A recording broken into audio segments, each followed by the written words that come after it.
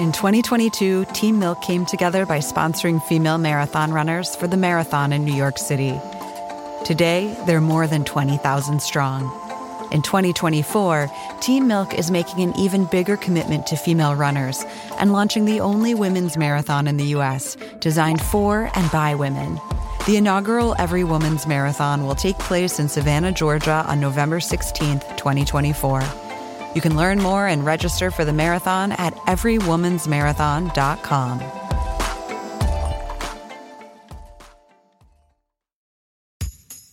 I think we can all agree the current political moment is fraught. But how does it compare to the other fraught political moments in history? It felt for a time, in part of that decade, like everything was falling apart. Young people against old people, anti-war violence, peace movement. I'm former U.S. Attorney Preet Bharara, and this week, presidential historian Doris Kearns Goodwin joins me on my podcast, Stay Tuned with Preet. We talk about difficult times in America's history and how its people overcame them. The episode is out now. Search and follow Stay Tuned with Preet wherever you get your podcasts.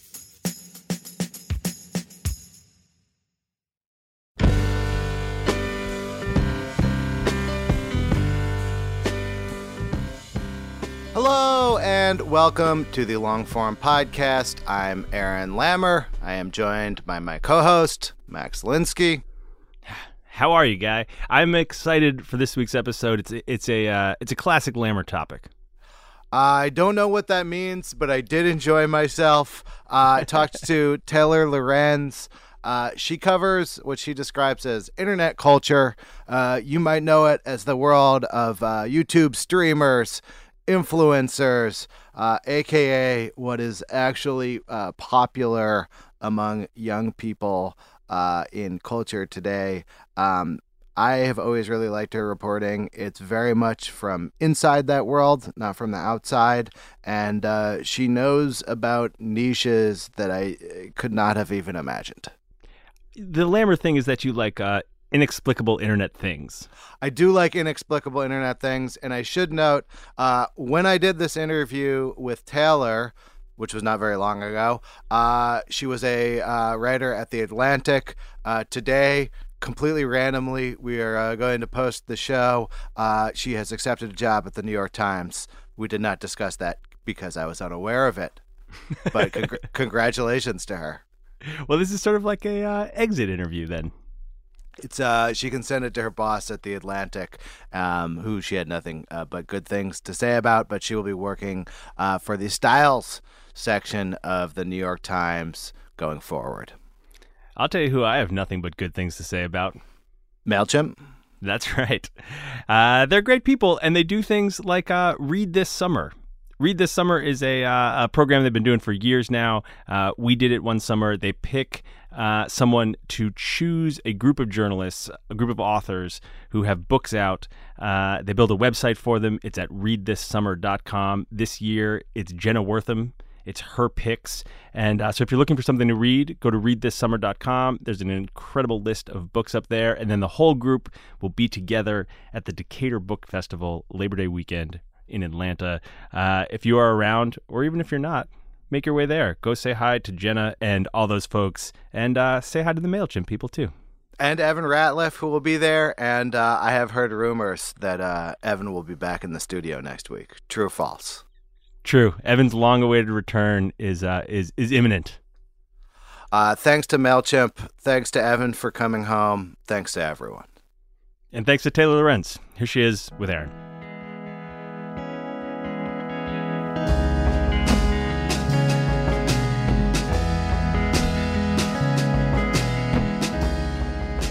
Welcome, Taylor Lorenz. Thank you for having me. I met you probably like going on 10 years ago. Almost. It's crazy that it's been that long. It's not really like actually all that interesting a story. We met at a weird do-it-yourself technology festival. I think we actually share. People get annoyed and say that this show is all us having our friends on. But I do think we actually shared a cab home from that technology festival. Yeah, because we got back really early in the morning. Yes, yeah, that's and right. you still live in Williamsburg? I lived in Williamsburg, and I think you lived around there. I still do. Yeah. So tell me what brought you from there to now, where you're the the expert, I would say, the online expert. What do you call the field that you cover? I usually just tell people that I cover internet culture, Yeah, which okay. is so broad, but it's kind of like that also means something different to everyone, so it's kind of hard to explain. But I write about influencers, meme culture, emergent behavior on different social apps. Like very broadly, how I think of my beat is sort of how technology affects the way people communicate. And the people that you cover are very young, Usually, for the most part. yeah, it's kind of like, I would say 70% of the time I'm writing about like young people, meaning people under the age of 25. But it varies. Like, I don't know, somebody wrote something about me a while ago and was calling me like teen reporter. And it's not at all how I think of myself, I guess, because I always think of like, or I notice some trend online and often it's a teenager behind it because the internet is run by teenagers. Yep. But I don't know. I've written a lot of other stories about like older people too. Well, I mean, I think one of the things that distinguishes it, there's a lot of actually people who've been on the show who write about the technology industry, who write about how social networks interact with democracy, all of these things. It feels like you write heavily within these cultures and in some ways are reacting to some of the outsider reportorial takes that maybe aren't quite as deep in that world and are more representing the viewpoint of a older person looking at youth culture. And I feel like I've consistently enjoyed in your work that it feels like you are debunking a certain amount of our assumptions about how young people live online and talking pretty directly with them about it. Yeah. It's funny. There is so much amazing technology coverage of people that really focus on like the darker areas of internet culture and like trolls and, you know, like you said, democracy in crisis, which is very serious and everyone should be covering that more. It's great. But I kind of actively avoid all of that. I'm very interested in sort of like online fame and fame in general and kind of how, you know, different tech platforms facilitate that. So I've covered influencer stuff since the beginning. And yeah. I have a sneaking suspicion that those darker storylines are not actually distinct from some of that fame stuff. Like a lot of the same levers are being pulled just to different ends, and the techniques and tools and culture that creates, I think you wrote about the Christchurch Manifesto. Yeah.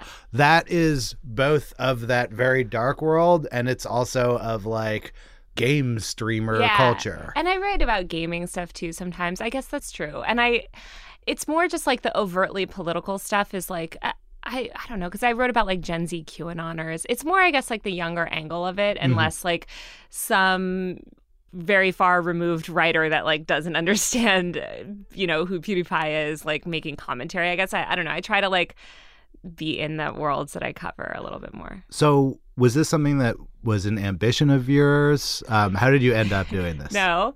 So when I met you, I was still doing social media for Verizon, I think so, yes. Because we were at this conference. I basically went to that conference because like some of my friends from the internet were going, and I was like, sounds cool. It was the first year of XOXO, for people wondering. Anyway, they were like, it was like maybe 2011, I can't remember, but it was when everyone was bashing like social media managers and like how cringy are they? Yeah. And it's very like it was full of these amazing indie creators. But it's funny because like I went back to XOXO last year, actually, since the first time.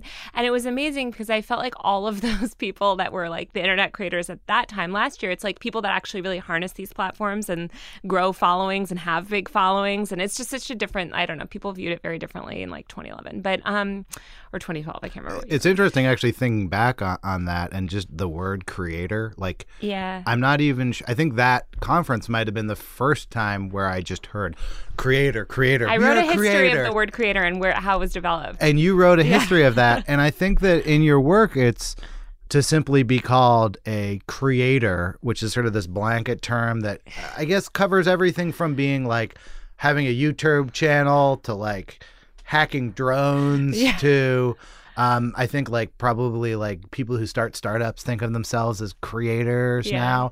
It's broadened, and it strikes very differently if you're like, oh, you know, there's a word for this, influencer is another one, these are words that really are within the last 10 years entering into our lexicon. And I would argue that a lot of people, if you just use the term creator or influencer in an article, would have no idea what you're talking about. It was kind of a fight to get The Atlantic to let me use the word influencer in an article without defining it. That would be, your job would be very hard if you couldn't use the word influencer ever. Look at my early work on theatlantic.com. I used to have to define it. No shade to my editors. I get it. I mean, I think it's really valuable to be able to put stuff in context for readers that might not understand. And also, you know, there's value to being precise and explaining what you mean when you're, you know, when you say influencer, because everyone has a different kind of interpretation of it. So you started as a social media manager. What did it mean to be a social media manager in 2011? Back then, you could do whatever you wanted is what it meant. I worked at an ad agency called McGarry Bowen, which at the time was like Adweek Ad Age Agency of the Year that year. Like it was like the very hot agency. And I basically got hired there because I had made some like popular Tumblrs that people followed. And I have to ask, what were these Tumblrs so about? Stupid. I made, first of all, I made an endless amount of them. I tried to categorize how many I had because I went back and was deleting a lot of them. Just because Tumblr, I was like, I need to privatize and get all these off the internet. But it was like single serving Tumblrs, like every single thing I saw. Like I would be like podcast studio Tumblr or something. It was all based on submissions. So I would start them and then like have people submit. So my two biggest ones were on bagels and sprinkles. And it was like bagels something, or I don't know, I can't remember the exact URL, but it was like some random. And then I would post pictures of bagels when I ate them. And then I had people submit bagels and I would reblog photos of bagels. And it sounds so stupid, but it's like I did this for everything that I looked at in the world. I mean, I made a new Tumblr like every week, and I was spending 16 hours a day on Tumblr. What was your intention? I loved Tumblr. I just thought it was fun and funny, and I wanted to see like how big I could get them. Like I would try to see like first, you know, could I get it to 500 followers? Could I get it to 1,000? Who could I get to reblog it? How far could I make it go? It was just kind of like a fun thing I was doing at my temp job. What else? Yeah, I was going to say, what else were you doing if you were doing working this? bullshit jobs in like a call center and like at just like shit you do after you graduate college and you don't have a job. I was like registered with a lot of like temporary staffing agencies, you know, so they just send you out and you do those staffing agencies are still emailing me. Like I'll occasionally get a weird like, do you want to come in and do Photoshop editing? I'm like, I have not been looking for a job like this since like 2007. But I'm glad I'm still in your directory, and there's definitely not any way to get out of that directory once you're One time I went to a staffing agency and they were like, we don't have any openings, but our receptionist just quit. Can you just go sit at the reception desk? And I was like, great. And I was a receptionist there for a couple of months. It was all admin jobs. And so I had a lot of time to spend on Tumblr. And I mean, when this girl that I shared a cubicle with like introduced me to Tumblr, and it changed my life. Like I wasn't really on the internet before then at all. What were you like? Where did you grow up? I grew up in Connecticut, in Greenwich, Connecticut. I went to this kind of small Swiss boarding school, and then I went to University of Colorado for college. I kind of just, this is so lame, but I was obsessed with being popular, and I thought the internet was for like losers. So I had like AIM. You were right. I had Facebook and I'm so mad now, but I like love the internet now. I was like, why was I like not online more? I was too busy like just, I don't know, hanging out at the mall or something. But so I had Facebook in college, but I wasn't really like involved in it.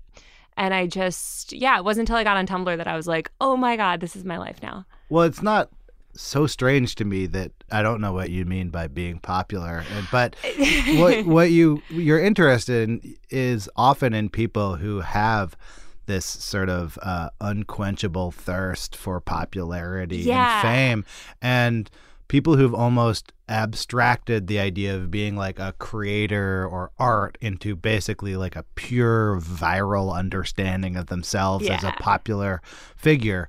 What interests you about that, and what have you learned about it and writing about it? Yeah, I would say I'm really interested in like social dynamics, I guess. Like, I guess what I mean by that is like I was always really shy when I was younger, and I kind of like wanted to be cool, but I wasn't ever cool. I mean, I was cool in like the nerdy kid cool way, but like not cool, but also not nerdy enough to like be on the internet. So I don't know. It was this like weird thing. And I just was really interested in social dynamics. I remember when everyone got on Web Shots. Did you ever remember Web Shots? I don't know. It was Web Shots. gone. It was like an early Flickr. It was like before Flickr, but all these girls in high school put their stuff on Web Shots. And I just remember you could see like who was in everyone's web shots. And I was just really interested in that because some girls got like a lot of attention on it. It was a weird system. But like, I don't know. So I've always been interested in kind of like how people present themselves online and how technology affects how people connect. It wasn't that I got really interested in like online fame, I would say, until Tumblr, because I had achieved like some modicum of it, I guess. Like people in the Tumblr community, some of them knew who I was. And like I went to a couple Tumblr meetups in like 2009, 2010, and like, you know, there'd be like people that ran popular Tumblrs, and it just got me interested in like how it all worked, I guess. I didn't ever want to be that myself, though. It was more like I was just more interested in the mechanics of it, like how the platform treated certain tweets and like how you could get in a trending topic or something, more than like, oh, let me be a YouTuber or something with my face in front of it. So you started as a social media manager, which is like sort of on the opposite side of the equation from being a reporter, but is not like totally dissimilar. Yeah, it was. I mean, so those days it was great to be a social media person because like you could do, there was not really analytics on the internet yet. And also any brand just like wanted to say that they had like a Tumblr or a Facebook page or a Twitter. So there was almost no oversight. Like I would post things on the Bud Light Facebook page and like the client would sort of approve them, but basically not really care. Like now it's so like there's just so much feedback and, you know, it's a whole system. And there wasn't as much money floating around anyway. So I was in advertising, and it wasn't until sort of 2012, I think it was, that I left McGarry Bowen because I got this job at the Daily Mail. The Daily Mail at that time didn't even have like, they barely had share buttons on the website. They didn't really until end of 2012. And then they didn't have a Facebook page really. They didn't have like an active Twitter account. So I kind of pitched the idea to them of like joining. Like they wanted to hire somebody to set those things up, I think, because the editor there was like, we need someone. And I was like, let me do it. And let me just take over everything in the whole company and your whole global system. So I started all of that for them and then hired a team of like 11 people and was like, I mean, I was like really young person in senior management there. Daily Mail is like one of the biggest. It's the biggest newspaper in the world. Yeah. So, I mean, this will be a good piece of history when people listen to this like in 20 years. Like the biggest newspaper in the world is less than 10 years into doing social media at all. What I did for that company, not to like toot my own horn, but like what I did for that company was crazy and insane. And I am like the reason, I sound so arrogant, but like I fucking worked my ass off and like I built that company's social presence. And like, so props to me. I spread a lot of celebrity news all over the internet. But I mean, so did all the amazing people that I worked with too. But it was a great brand because it's like a tabloid and it's like very kind of questionably accurate sometimes. And anyways, it was a good brand to kind of start social for.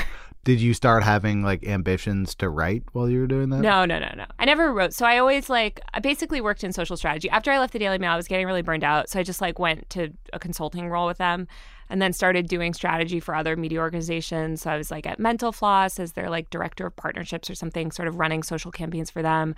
I did a bunch of other like branded work for like clients like Adobe and tech companies and stuff. And then around that time, I was really interested in this idea of like online fame. And so I pitched this idea. I thought about starting my own media company, but I didn't want to do that. But I basically was like, maybe I'll just get somebody else to pay me to do this. So I like went to Time Inc. and basically they helped me. I helped start this sub-brand within People magazine that was solely dedicated to covering influencers and online creators.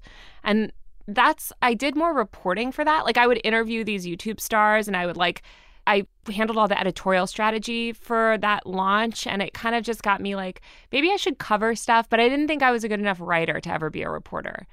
So anyway, after that, I didn't want to move to LA for that job to do it any longer, and I got this opportunity to work for Nitzan Zimmerman, who used to be a Gawker for a long time, but he was like a viral, like if you Google his name, he's like very viral. I'm just going to keep filling in for the history books. So Gawker at the time was public with its traffic. Maybe it still is, actually, different ownership. So you could see how many clicks each writer drove each month. And I don't remember the exact percentage, but for a period of time, Nitzan Zimmerman was driving like half of the traffic to Gawker. He was like, he was responsible for like almost all the traffic. So he's just, I should have him on the show because I don't know how he was given this gift and curse, but he had just sort of cracked personally like what would go viral on Gawker. And it came to a point, as I recall, where like he became almost vital, and it became like a big problem when he eventually left because he was more than half of the traffic that came every month. And I don't really remember like what it was he was posting. I think what he was posting would now just be known as sort of viral clickbaity content, but at the time was radical and it's viral clickbaitiness. He's really good at story framing. So he also founded this Tumblr called The Daily What. I kind of knew him from that. He's done a lot of cool stuff with internet. He worked at Cheeseburger. So basically he got hired at The Hill, which is a political news site, to kind of like revamp their social stuff, and offered me a job. And I was like, great, I'll do it. I've never covered an election, whatever. So I worked for him for 2 years at The Hill working on social stuff. Nitsan is the best editor I've ever worked with in my life in terms of like headlines and story framing. Like he will take something. I mean, truly the only person I've ever met that ever rivals him is the editor-in-chief of the Daily Mail, who's like a genius, who should actually be credited with all their success because he is a genius. But I think like what Nitsan does so well is like he'll take a boring local news story, or he'll like spot a boring news story that isn't picked up yet and like frame it in a different way and make it blow up. But like it's clickbaity, but it's not. Like he's also just very good at pulling out quotes, very good at like understanding what people will share and read. So I mean, there's a similarity between that and your work in that you're not like doing like an investigation that like reveals something we never knew about these people.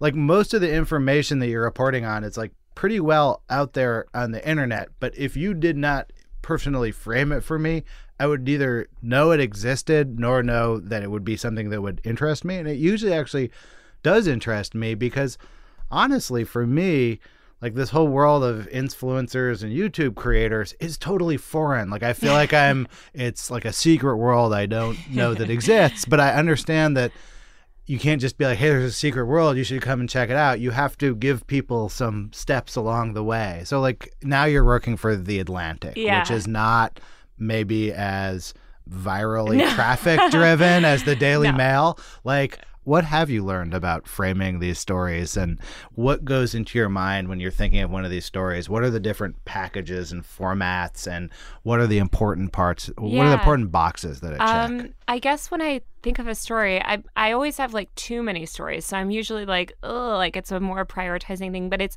I don't know how to explain it because it's like somebody will tell me something and I'm like, oh, that's a story, or like, oh, that's just something that people would share. I would say with The Atlantic, like even though the framing, they might not end up putting that like sensational headline on it, I think that sensational headline in my head. You're just like whispering it under your breath. Like for instance, I wrote a story this week on this influencer, this like exclusive influencer party that Instagram throws on this beach by Malibu and whatever. And in my mind, I'll think of a headline like inside the elite exclusive influencer party that Instagram throws for like 500 top creators. Like that's the headline that I would put on it, right? If I worked at Daily Mail. Still, for The Atlantic, I think the headline was like where everyone's an influencer or something. Like, so it's like toned down, but the story is still that like angle of a like juicy kind of fun story, I guess. So like I do that with all my stories where I think of like, okay, what's like the tabloid headline on it, I guess you could say. And usually the headline that some place will put on it is different, or, you know, whatever. We test headlines too, but that's like how I think of it, I guess. I don't do stories that other people wrote. So like I don't like to, unless I have a take on it. Like I don't, thankfully, because of The Atlantic, like it's not like I'm doing breaking news all the time. So I get to focus on stories that I'm more interested in too. So it's like kind of just, sometimes I'm like, oh, I'm really interested in Discord, for instance, which is this like app. Like, you know, what can I write about that? Or like what's something interesting that's going on there? How much do you feel like you need to explain something like Discord to The Atlantic's audience? Like, to what degree of literacy do you expect people in the subjects that you're going over? It's really important to be accessible. Like, I always wanted to write for a mainstream audience. I didn't want to be a reporter just for people that care about this stuff already. I think because I felt like the stuff that I was covering was important and needed more people covering it and like needed to be validated. And so because I want to write for a mainstream audience, I sort of assume that people don't know what's going on, or like I think they should know what an influencer is by now, hopefully, but or have heard the word. But like I definitely don't try to be like too insidery. Like you want to write in a way so that people who get it like know that you're not an actual idiot, but like people who don't get it also don't feel left out. Yeah, I think that is like an essential tension. And when I read your work, even though I kind of, each article does break these things down, I think you're telling kind of an overall story also. Like, how do you think about covering, for lack of a better word, micro trends within what you're doing? Like you wrote recently about how people are dropping the Instagram manicured lit aesthetic for sort of a like raw, more like personal, here is me with warts and all kind of thing, which is a subjective idea. But it also like there's also like billions of dollars at stake. And these are the kind of things that people like pay consultants to tell them in boardrooms. Yeah. How do you think about covering those stories that are about changes within this economy, culture? Yeah, I love covering. I mean, those are my favorite stories to do just because like I'm very theoretical and I'll just like I like to like sit around and pontificate on things. So I feel like with those stories, though, you can only do it if, one, it's really big and mainstream enough or like pronounced enough. Like with that shift away from this one aesthetic to another aesthetic, like it's not just something I noticed. Like it was kind of backed up by like a lot of different factors and numbers in terms of like account growth and stuff. And it was something that people in the industry were talking about so much. And I felt like nobody had really written the definitive piece on it. And so, you know, I felt like that would be valuable. With other trends, it really depends. Like, the smaller kind of YouTube things, like there's like trends in YouTube thumbnails, for instance, that like I probably wouldn't write like, hey, now everyone's doing this type of thumbnail now. But I might do like a larger look at like the importance of thumbnails and like kind of use that as a way to like talk about some of these changes. But it depends. I think you have to make it like a relevant enough story so that people have some bigger takeaway. What do you look for in terms of quotes and evidence for something like that? Like what do you look at as the source material that you build these arguments out of? With that one, it was like very clear. I mean, the good news about covering stuff like that is that you can see these trends play out in metrics. So it's like, okay, these influencers that are adopting this different aesthetic and different photography techniques and palette and stuff, like their account growth is outpacing, you know, these other people that have stagnated. So that was easy. Also, just like it's something that a lot of people like internally, like you were talking about, marketers have thought about and we're collecting data on. And you could see it sort of economically in the struggling way that some of these like Instagram museum type of like photography places had been struggling. There was a lot not in that article that got cut. Shout out to my editor for making it better. But, you know, I had interviewed a bunch of people that had photo installations and nobody was really interested in taking pictures at them anymore. I talked to a couple of music festivals on how they had phased out a lot of the traditional Instagram stuff. So I feel like I talked to so many people to validate stuff and make sure it's widespread enough. I would say the other thing I look at is like memes around it, because I think like it's easy to find like 20 or 30 people that will tell you something's a trend, but like the way to know if it really is like if there's like meta commentary around it, I guess. So I usually look for that too. Like if I'm going to write about something, it has to be real enough that people are like talking about it. I think one of the biggest challenges of reporting on the social era has been metrics themselves. Like, what number is a video going viral? Like, you know, you'll see some like up and coming artist, like a pop artist, and they'll be like, his video went viral, 200,000 views. You're like, 200,000 views? This is nothing. I think about that because like I think about that when I talk about my Tumblrs, because I'm like, I remember being like, oh yeah, like I'm hot shit. I have all these viral Tumblrs. And I'm pretty sure they had like, I don't remember, but like 1,000 or 5,000 or, you know, 10,000. And it's like now you would laugh at that. Well, and you can see like if you are a new musical artist in your region and have not broken out nationally, and you have a video that gets 1 million views, that is like momentous for you. However, you also cover people like real YouTube stars to who, if they ever put out a 1 million view video, they would like retire, you know, like, well, yeah. I guess 1 million is always like pretty good. But you're talking about people who have over 1 million subscribers and have put out hundreds of videos that each have 1 million views. So how do you think about metrics? How do you write about metrics? How do you not get like sucked into the like exact moment where these things are going up and down, what they mean? It depends on who you're writing about. And like, I mean, I think that you just have to be authentic. Like, I think that like why some of that other stuff is cringy is because it's like it's disingenuous. It's like you're just trying to make this person seem like a bigger deal than they are so you can validate your article. Like, but it's like you don't always need metrics to have impact. Like there are people that are like very creative and groundbreaking or doing something interesting and emergent that like maybe they don't have all the followers yet, but they're doing something that's indicative of something bigger, or they're breaking a norm in some way, or they're interesting in some way. So it's like, I mean, I definitely don't subscribe to the idea of like, oh, you only cover the biggest people, or those are the only. I mean, ContraPoints is a good example of this trans YouTuber, Natalie Wynn, that's like done amazing work and is constantly being written about and stuff. And I don't think she has that many. I mean, she has a couple 100,000 subscribers, but it doesn't mean that it's not impacting culture or norms. And like, so I think like it's just important when you're reporting on this stuff to put it in context. So how do you wade through this whole world? Like, what is your information diet like? Do you have like a this is what I like myself, but this is what I look into for work? No, there's no barrier between my work and life, which is not so healthy. I know that's going to have to eventually change. Yeah. It's not sustainable. I mean, I think it's fine for now, but like I have a couple friends that have kids and I'm like, okay, I guess there's times when you really can't do that. But yeah, I mean, I just spend a lot of time like looking around at stuff. I spend so much time on Instagram. I kind of just talk to a lot of people online. There's no like one set thing. Like I wake up every morning and do this. It's more like I just kind of try to like absorb as much as possible from everywhere and then think like of interesting things. Are you behind the scenes as well? Like what you're describing of being on Instagram a lot is... I mean, I have like 32 Instagram accounts. I set up accounts all the time just to lurk. I'm a big lurker. Why so many accounts? Because you have to tailor your audience. Like if you only have your one Instagram account, you're only getting that perspective.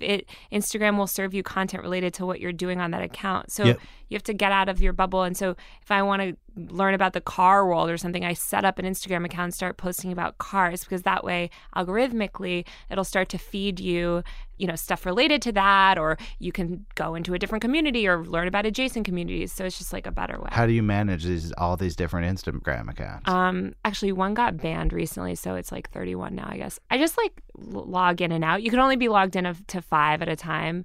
I have like my main account, like my main public account, and then like a personal account, and then like this TikTok aggregator account that I started. Those are like my main ones, and then the other two I just like log out and log in depending on the day, kind of like what I'm into. Are people aware that these accounts are run by Atlantic journalist Taylor Lorenz? I don't know, because I don't really interact. So what I do is like I have lots of accounts. Yeah. I just like lurk and then kind of determine like who's who in the community. And then if I want to talk to them, I follow them from my main, because my main is verified. So if I message them from some random like car account, they'll be like, whatever, this is some. But if I message them from my main that's verified, that says like journalist at The Atlantic, they'll respond. So you contact them from... Or they'll be like, fuck you, and block me. Assuming that they don't immediately block you, like what is your relationship with a 17-year-old influencer like? What do they think about a reporter asking about what they do? Usually they're down to talk. I mean, it depends. It totally depends. Like, I mean, I'm in a lot of Discord communities too with a lot of like young people, and I'm always like, hey, I'm a reporter. I mean, sometimes I'm in a lot of group chats too with like people. I put a thing in my Instagram one time, like, add me to your group chat, and like all these people added me to their group chats, and I don't know. I kind of like to lurk. I want them to feel like comfortable enough with me, but like not too comfortable with me, because I want them to still like know that I'm a reporter, and I'm not their friend. Yep. But I mean, most, I would say, quote unquote, influencers they want to talk about themselves because they want an audience. That's usually why they're online. So they're usually down. I would say what they don't like is being misrepresented in the press, which happens frequently. So I usually just have to kind of explain that like I'm not one of those reporters that's going to fuck them over. On the other side of the coin, when you have to explain to an editor or someone hiring you, like why this world is important to someone who knows nothing about it, like do you have a primer for like why what you're doing matters for someone who thinks it doesn't matter? I mean, so many people think it doesn't matter, but it's changing. The past year has changed so much. The past year and a half. I would say like the Logan Paul video, the suicide video, when Logan Paul, who's a famous YouTuber, filmed and posted a video of this dead body in Japan of a man who had committed suicide. There was a huge backlash against that. It's so weird because Logan Paul has done so much bad stuff over the years that I was like, when I first saw that, I was like, oh, of course he would do this, like whatever. And I don't know. I feel like for some reason that like broke through to a lot of people. And then, more recently, there's just been a couple other dramas. So I feel like people have a greater awareness of who these people are and the audiences that they command. But there's not a lot of like thoughtful coverage. It's interesting that you cite that as like a breaking point, because that is about when I started paying attention more closely to this world. And, I was like, okay, well, who's the most popular? And I think at least among the ones I sampled, like I checked out PewDiePie, I checked out the like H3H3 Productions. I guess that's who you would aim in my direction if you were aiming them. And I guess I was shocked a little bit how dark the world they occupy is. Like, I think part of assuming that this world is vapid is ignoring that it's like more like a bunch of people who are like locked in a basement, but are millionaires locked in a basement. And all they're doing is talking about each other, commenting on things that each other did in videos, commenting on comments There's of so things. much. It's crazy. Okay, this is like something that I feel so strongly about. When people are like, there's no coverage of these people. It's like there is endless coverage of these people. The people who are really famous just are the media. They cover people. Right. Or PewDiePie it's like doesn't Drama do Alert. anything. Or Pew News, where he does a roundup. And like, that's been like something that, because people will be like, well, where do I go to find information? I'm like, all they do is talk about themselves and start drama with each other and then make videos about it. One of the things that always like caught me is like, there's a lot of finger wagging. It's more finger wagging than I thought. Because I was like, these are the people who we wag our fingers at, but all they're doing is wagging their fingers at each other, where it's like, Logan Paul does these gift box videos and it's a scam and it's like ripping off children. And then it's like, then that person is like shilling something else in a slightly more transparent way. Yeah. But it has that feeling of like a totally self-contained world. And I think that can be confusing to journalists, because journalists are used to this, like, well, there's real life that people lead, and then the journalists come in and tell you like what life is, and this is like life and journalism and commentary and beef. It's all in one. Everyone just wears all the hats. Yeah. It's funny, like it's really different. I would say what there is a lot of in that world, I mean, especially I wrote about those tea accounts recently, which is like a big trend, is like the drama stuff. I mean, what are tea accounts? Oh, they're drama accounts. They're like the Shade Room. Oh, I love the Shade Room. That kind of thing. Okay, so there's like thousands of those. So that's not, I would call that gossip. Okay, so I would call tea accounts gossip accounts. And they just post unverified news. But they all consider themselves journalists, kind of. So I don't want to like some of them do like very legitimate reporting on people. Well, I mean, I think the Shade Room's incredible. It's like how I know about like half of the like celebrity stories. Yeah. But I can see why you're like drawing a distinction between traditional gossip and them, because often they will say something on Instagram and then the person who's being referred to will respond on Instagram. Yeah. There'll be a news story, and it feels like this, like it's almost like if like every person CNN covered was in the CNN studio at all times and had their own show on CNN, and it was like, Jake Tapper, fuck you. Yeah. It's all like, they all respond to each other. I mean, I wrote a long profile of Keemstar, who runs Drama Alert, which is like a big YouTube channel that kind of also does this like daily news show of news related to influencers and YouTubers and stuff. And there's a lot of coverage of the drama of it. There's a lot of coverage of the scandals of it. What I think it misses is like putting it all in context in the broader society and like these bigger changes. And like, especially what we're talking about, like that drama part of YouTube is, I mean, everything on YouTube is drama, but like, I just think sometimes it's like misses a lot of the sub trends. And if you talk to these people about their work or lives, it's kind of like, that's what I like to get at. It's less the drama reporting. I mean, I love that stuff. I watch it all day. BuzzFeed just started a drama newsletter about influencers, and I was like, subscribe.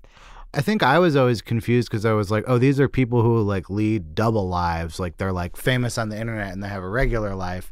And I think that is becoming kind of an antiquated idea. Yeah. These are very their lives. full-time professions. And they're very like relevant in today, and they're shaping media today. So it's like, that's what media looks like. Like, if you want to think about like how news is like consumed and proliferates and stuff, it's those types of accounts. It's like the T account stuff. It's less like the Jake Tapper stuff. So for you, like seeing media go in that direction, what's it like, logging into the Atlantic Should I start CMS? a YouTube channel? Well, yeah. I mean, I'm curious. Like you are covering the most cutting edge media from a legacy publication that is itself going through its own digital transformation.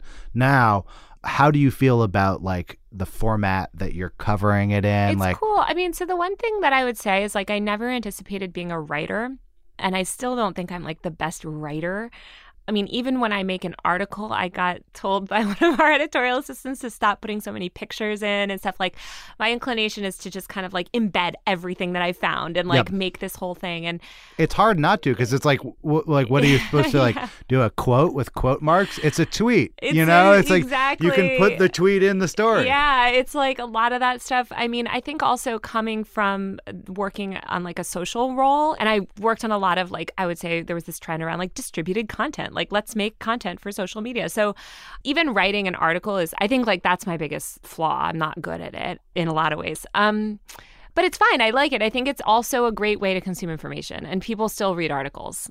So I'm curious, because I think more people on the show are coming to this from being a writer and then are assigned to, say, cover something like technology. Yeah. You are coming from that world, and you've like become a writer in that world. What have been the biggest challenges for you as a writer, and what have you learned about like turning this world into text? Yeah, I mean, I got really good at like doing these like quick trending posts for Facebook. So I'd like see a tweet, write it up 200 words or something, just to have a link to post about that on Facebook and get traffic that way, I guess. So I guess that got me like a little comfortable with writing. There was this editor, Cooper Fleischman. I don't know why I said was, because he's still alive, but there is this editor, Cooper Fleischman. R.I.P. Cooper. No, Cooper needs a death hoax.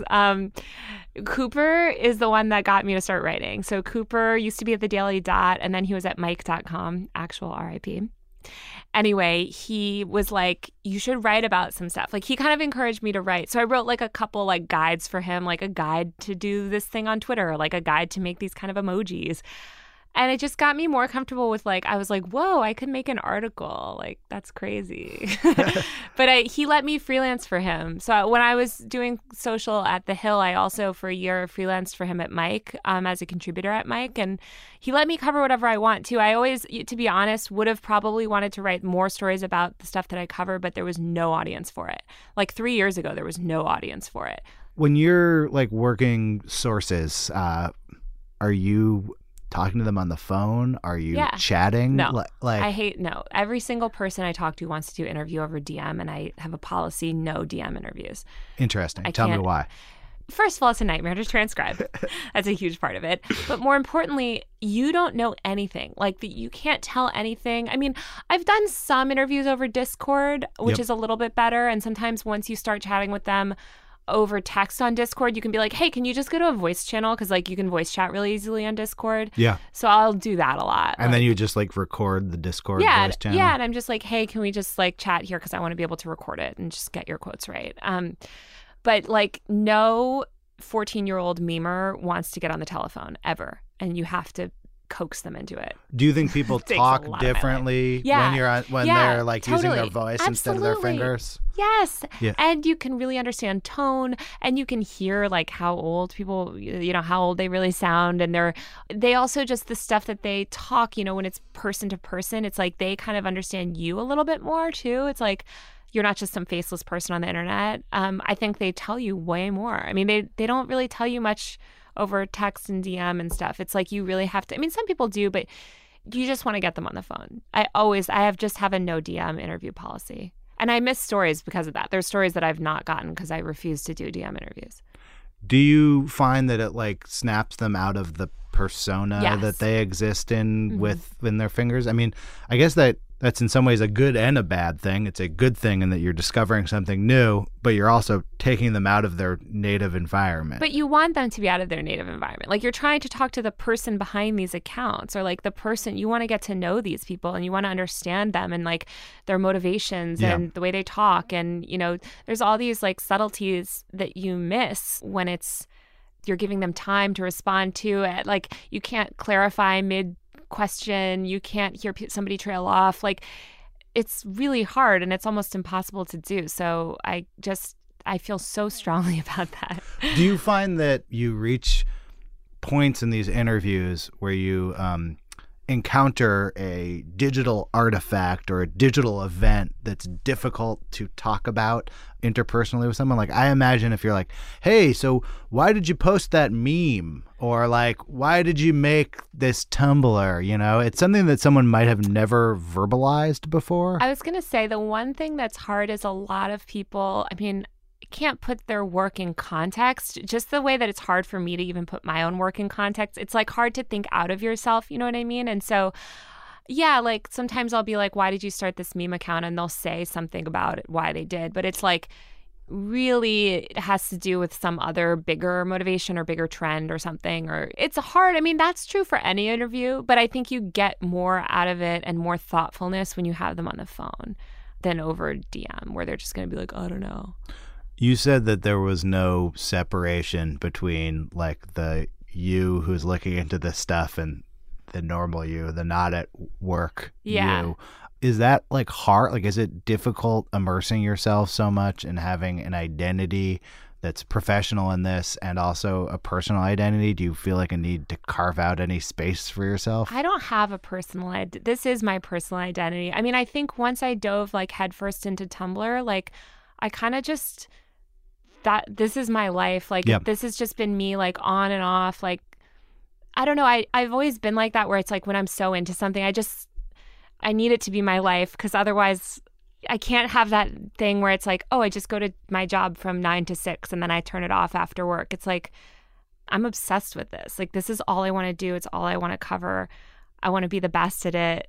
So it's something I think about 24/7. Well, I think that the only pre-internet niche I can remember that people felt this way about is sports, actually, where there's like, you know, people who are like guys who do morning drive time radio. You don't get the feeling like, wow, if they didn't have this show, they wouldn't watch the NFL. Yeah. Just, you know, all of my Sunday, it's just a work thing. There's no one who succeeds in sports media who would not otherwise just be watching sports all the time and creating an identity based around sports. But I'm wondering, unlike sports, which I think are just kind of, they're always there. They change a little bit, but like the NFL of today is not that different than when I was a kid. The ground under you is changing so rapidly. I mean, some stories that you've written that I was looking at that are 2 years old, I'm like, simpler times. How do you deal with the pace? And does it mean that you can't like invest longer and amounts of times in a specific story because the terrain changes so quickly? Yeah, I mean, I think that there's like all these human stories that you can do that could be longer. I mean, I'm not a very good long form writer because I have no experience with that. It's really hard for me to write a story that's long. Like, I don't like it. I like to do news stories that are quick because I'm also impatient and something happens and I want to write about it. So it's hard to like, but there definitely are, you know, longer arcs or like things. Like, I wrote this story for New York Mag a while ago on this YouTuber that quit the internet. He was like, he went to VidCon, which is this annual YouTube conference thing, was like, I want to be a YouTube star, became a YouTube star, and then had like a mental breakdown and quit everything. And like, I think my story was like 2,000 words, but that kid, like, you could write a long thing on it. I mean, there's an operatic element to some of this stuff where there are these people who are given unprecedented amounts of attention and often money at a very young age, but are totally insecure, both personally, but also like their status and their fame and their wealth is also very insecure. The puck moves away from Vine. Is it clear that they're going to be a star on some other platform? No, like everyone's almost about to have the rug pulled out from under them at all times. And to me, that's sort of what makes it all like tragic, or what gives it all this kind of air of like, I rarely read about one of the people who populate their stories and think, wow, I'd like to change places with them, or like, if only I was a YouTube star. I mean, it's not very glamorous. No, it's so much work. I mean, it's so much work. I mean, it's grueling. Like, that's why the entire theme of last year was burnout. I mean, that's what every YouTuber was talking about. And we saw a lot of top YouTubers burn out. I mean, being an influencer in general is grueling, backbreaking work. And then, you know, you're constantly getting, it's terrible. You have no protections. It's a completely unregulated industry. You're getting exploited by brands. You're getting, you know, shit on by the media. You're getting, it's really hard. So I never want to trade places, but yeah, I guess, I mean, there are like longer stories that I probably could write. Sometimes I'll write like a little bit longer of a thing, like if it's like an investigation type thing.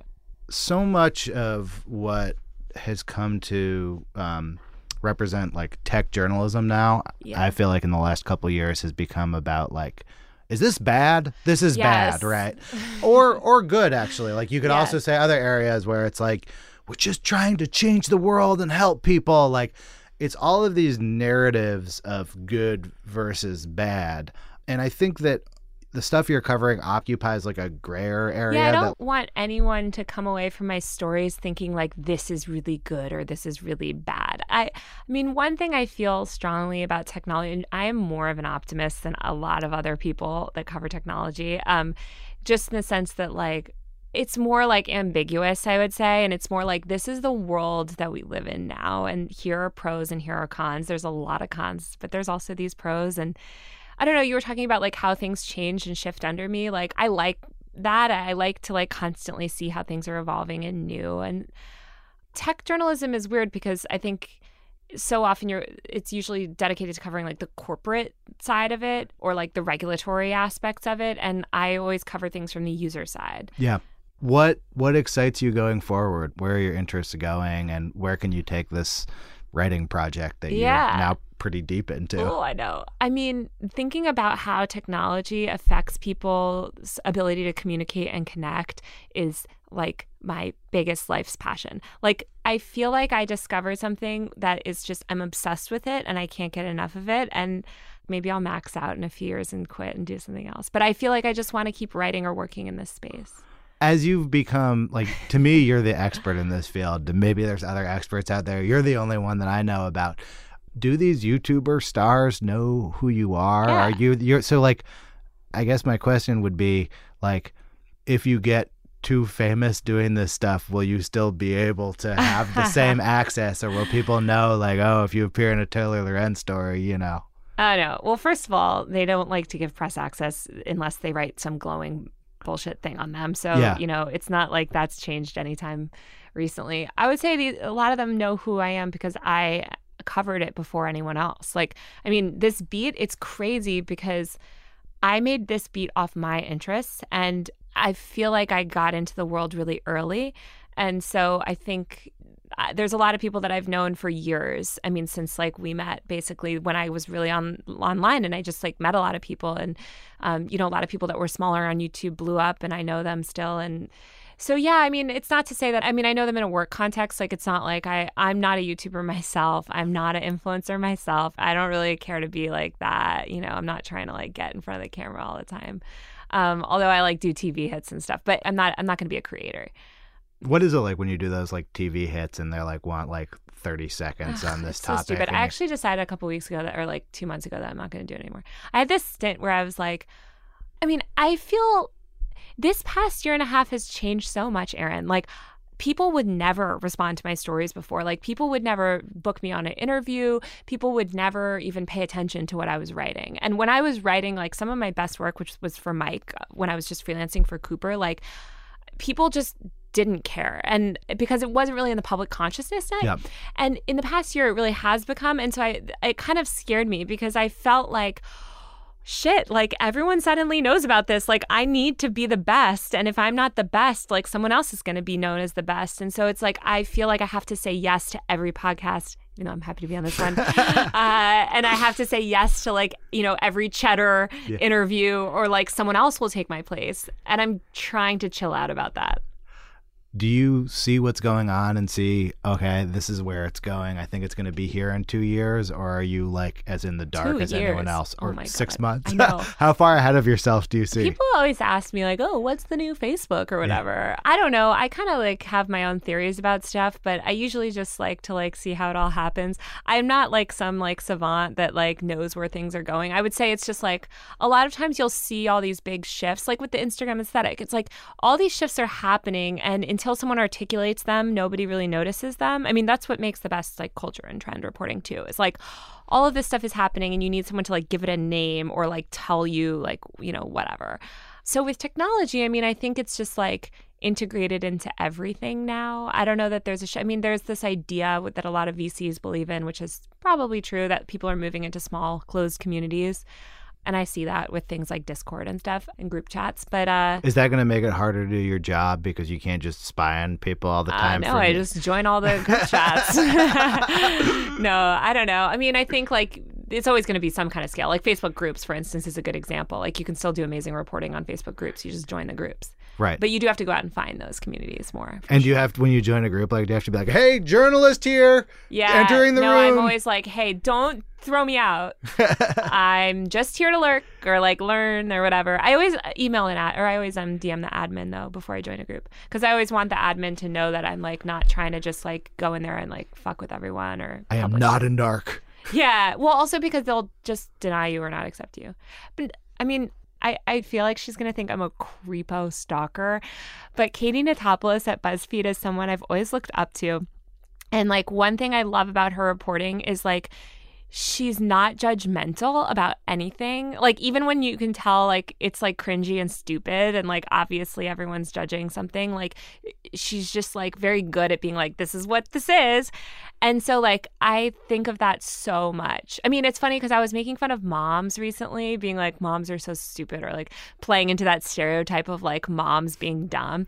And like she did some tweet, I think it was around the Momo challenge, of all the moms sharing this Momo hoax. Anyway, and she said something on Twitter about like that's like stupid and like she's a mom also. And I was just like thinking like, oh my God, this is like what people say. Like this is how people talk about influencers, and I hate it. And I hate when anyone just like writes a group off or is condescending. So with my reporting, I try to like not be that way. Thank you so much, Taylor. Sorry, thanks for listening to my rant. No, I'm like, great. oh, take the mom seriously. But thank you for having me. Thank you.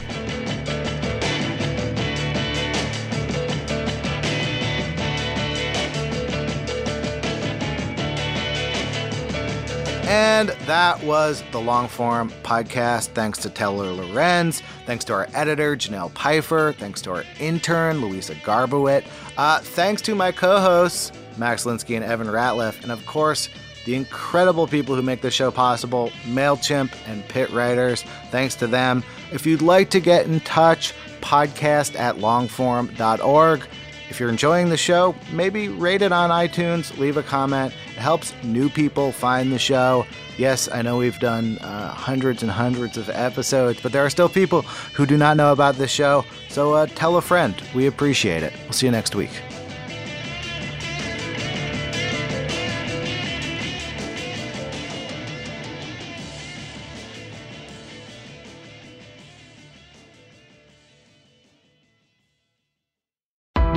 Why do you run? Why does anyone? I always thought that runners loved running, and that's not the case. Most runners hate running, but they choose to do it.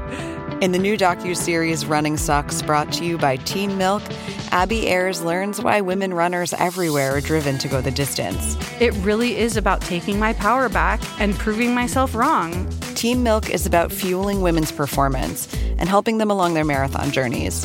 You can sign up now for the inaugural Every Woman's Marathon, taking place in Savannah, Georgia on November 16th, 2024. Learn more and register at everywomansmarathon.com.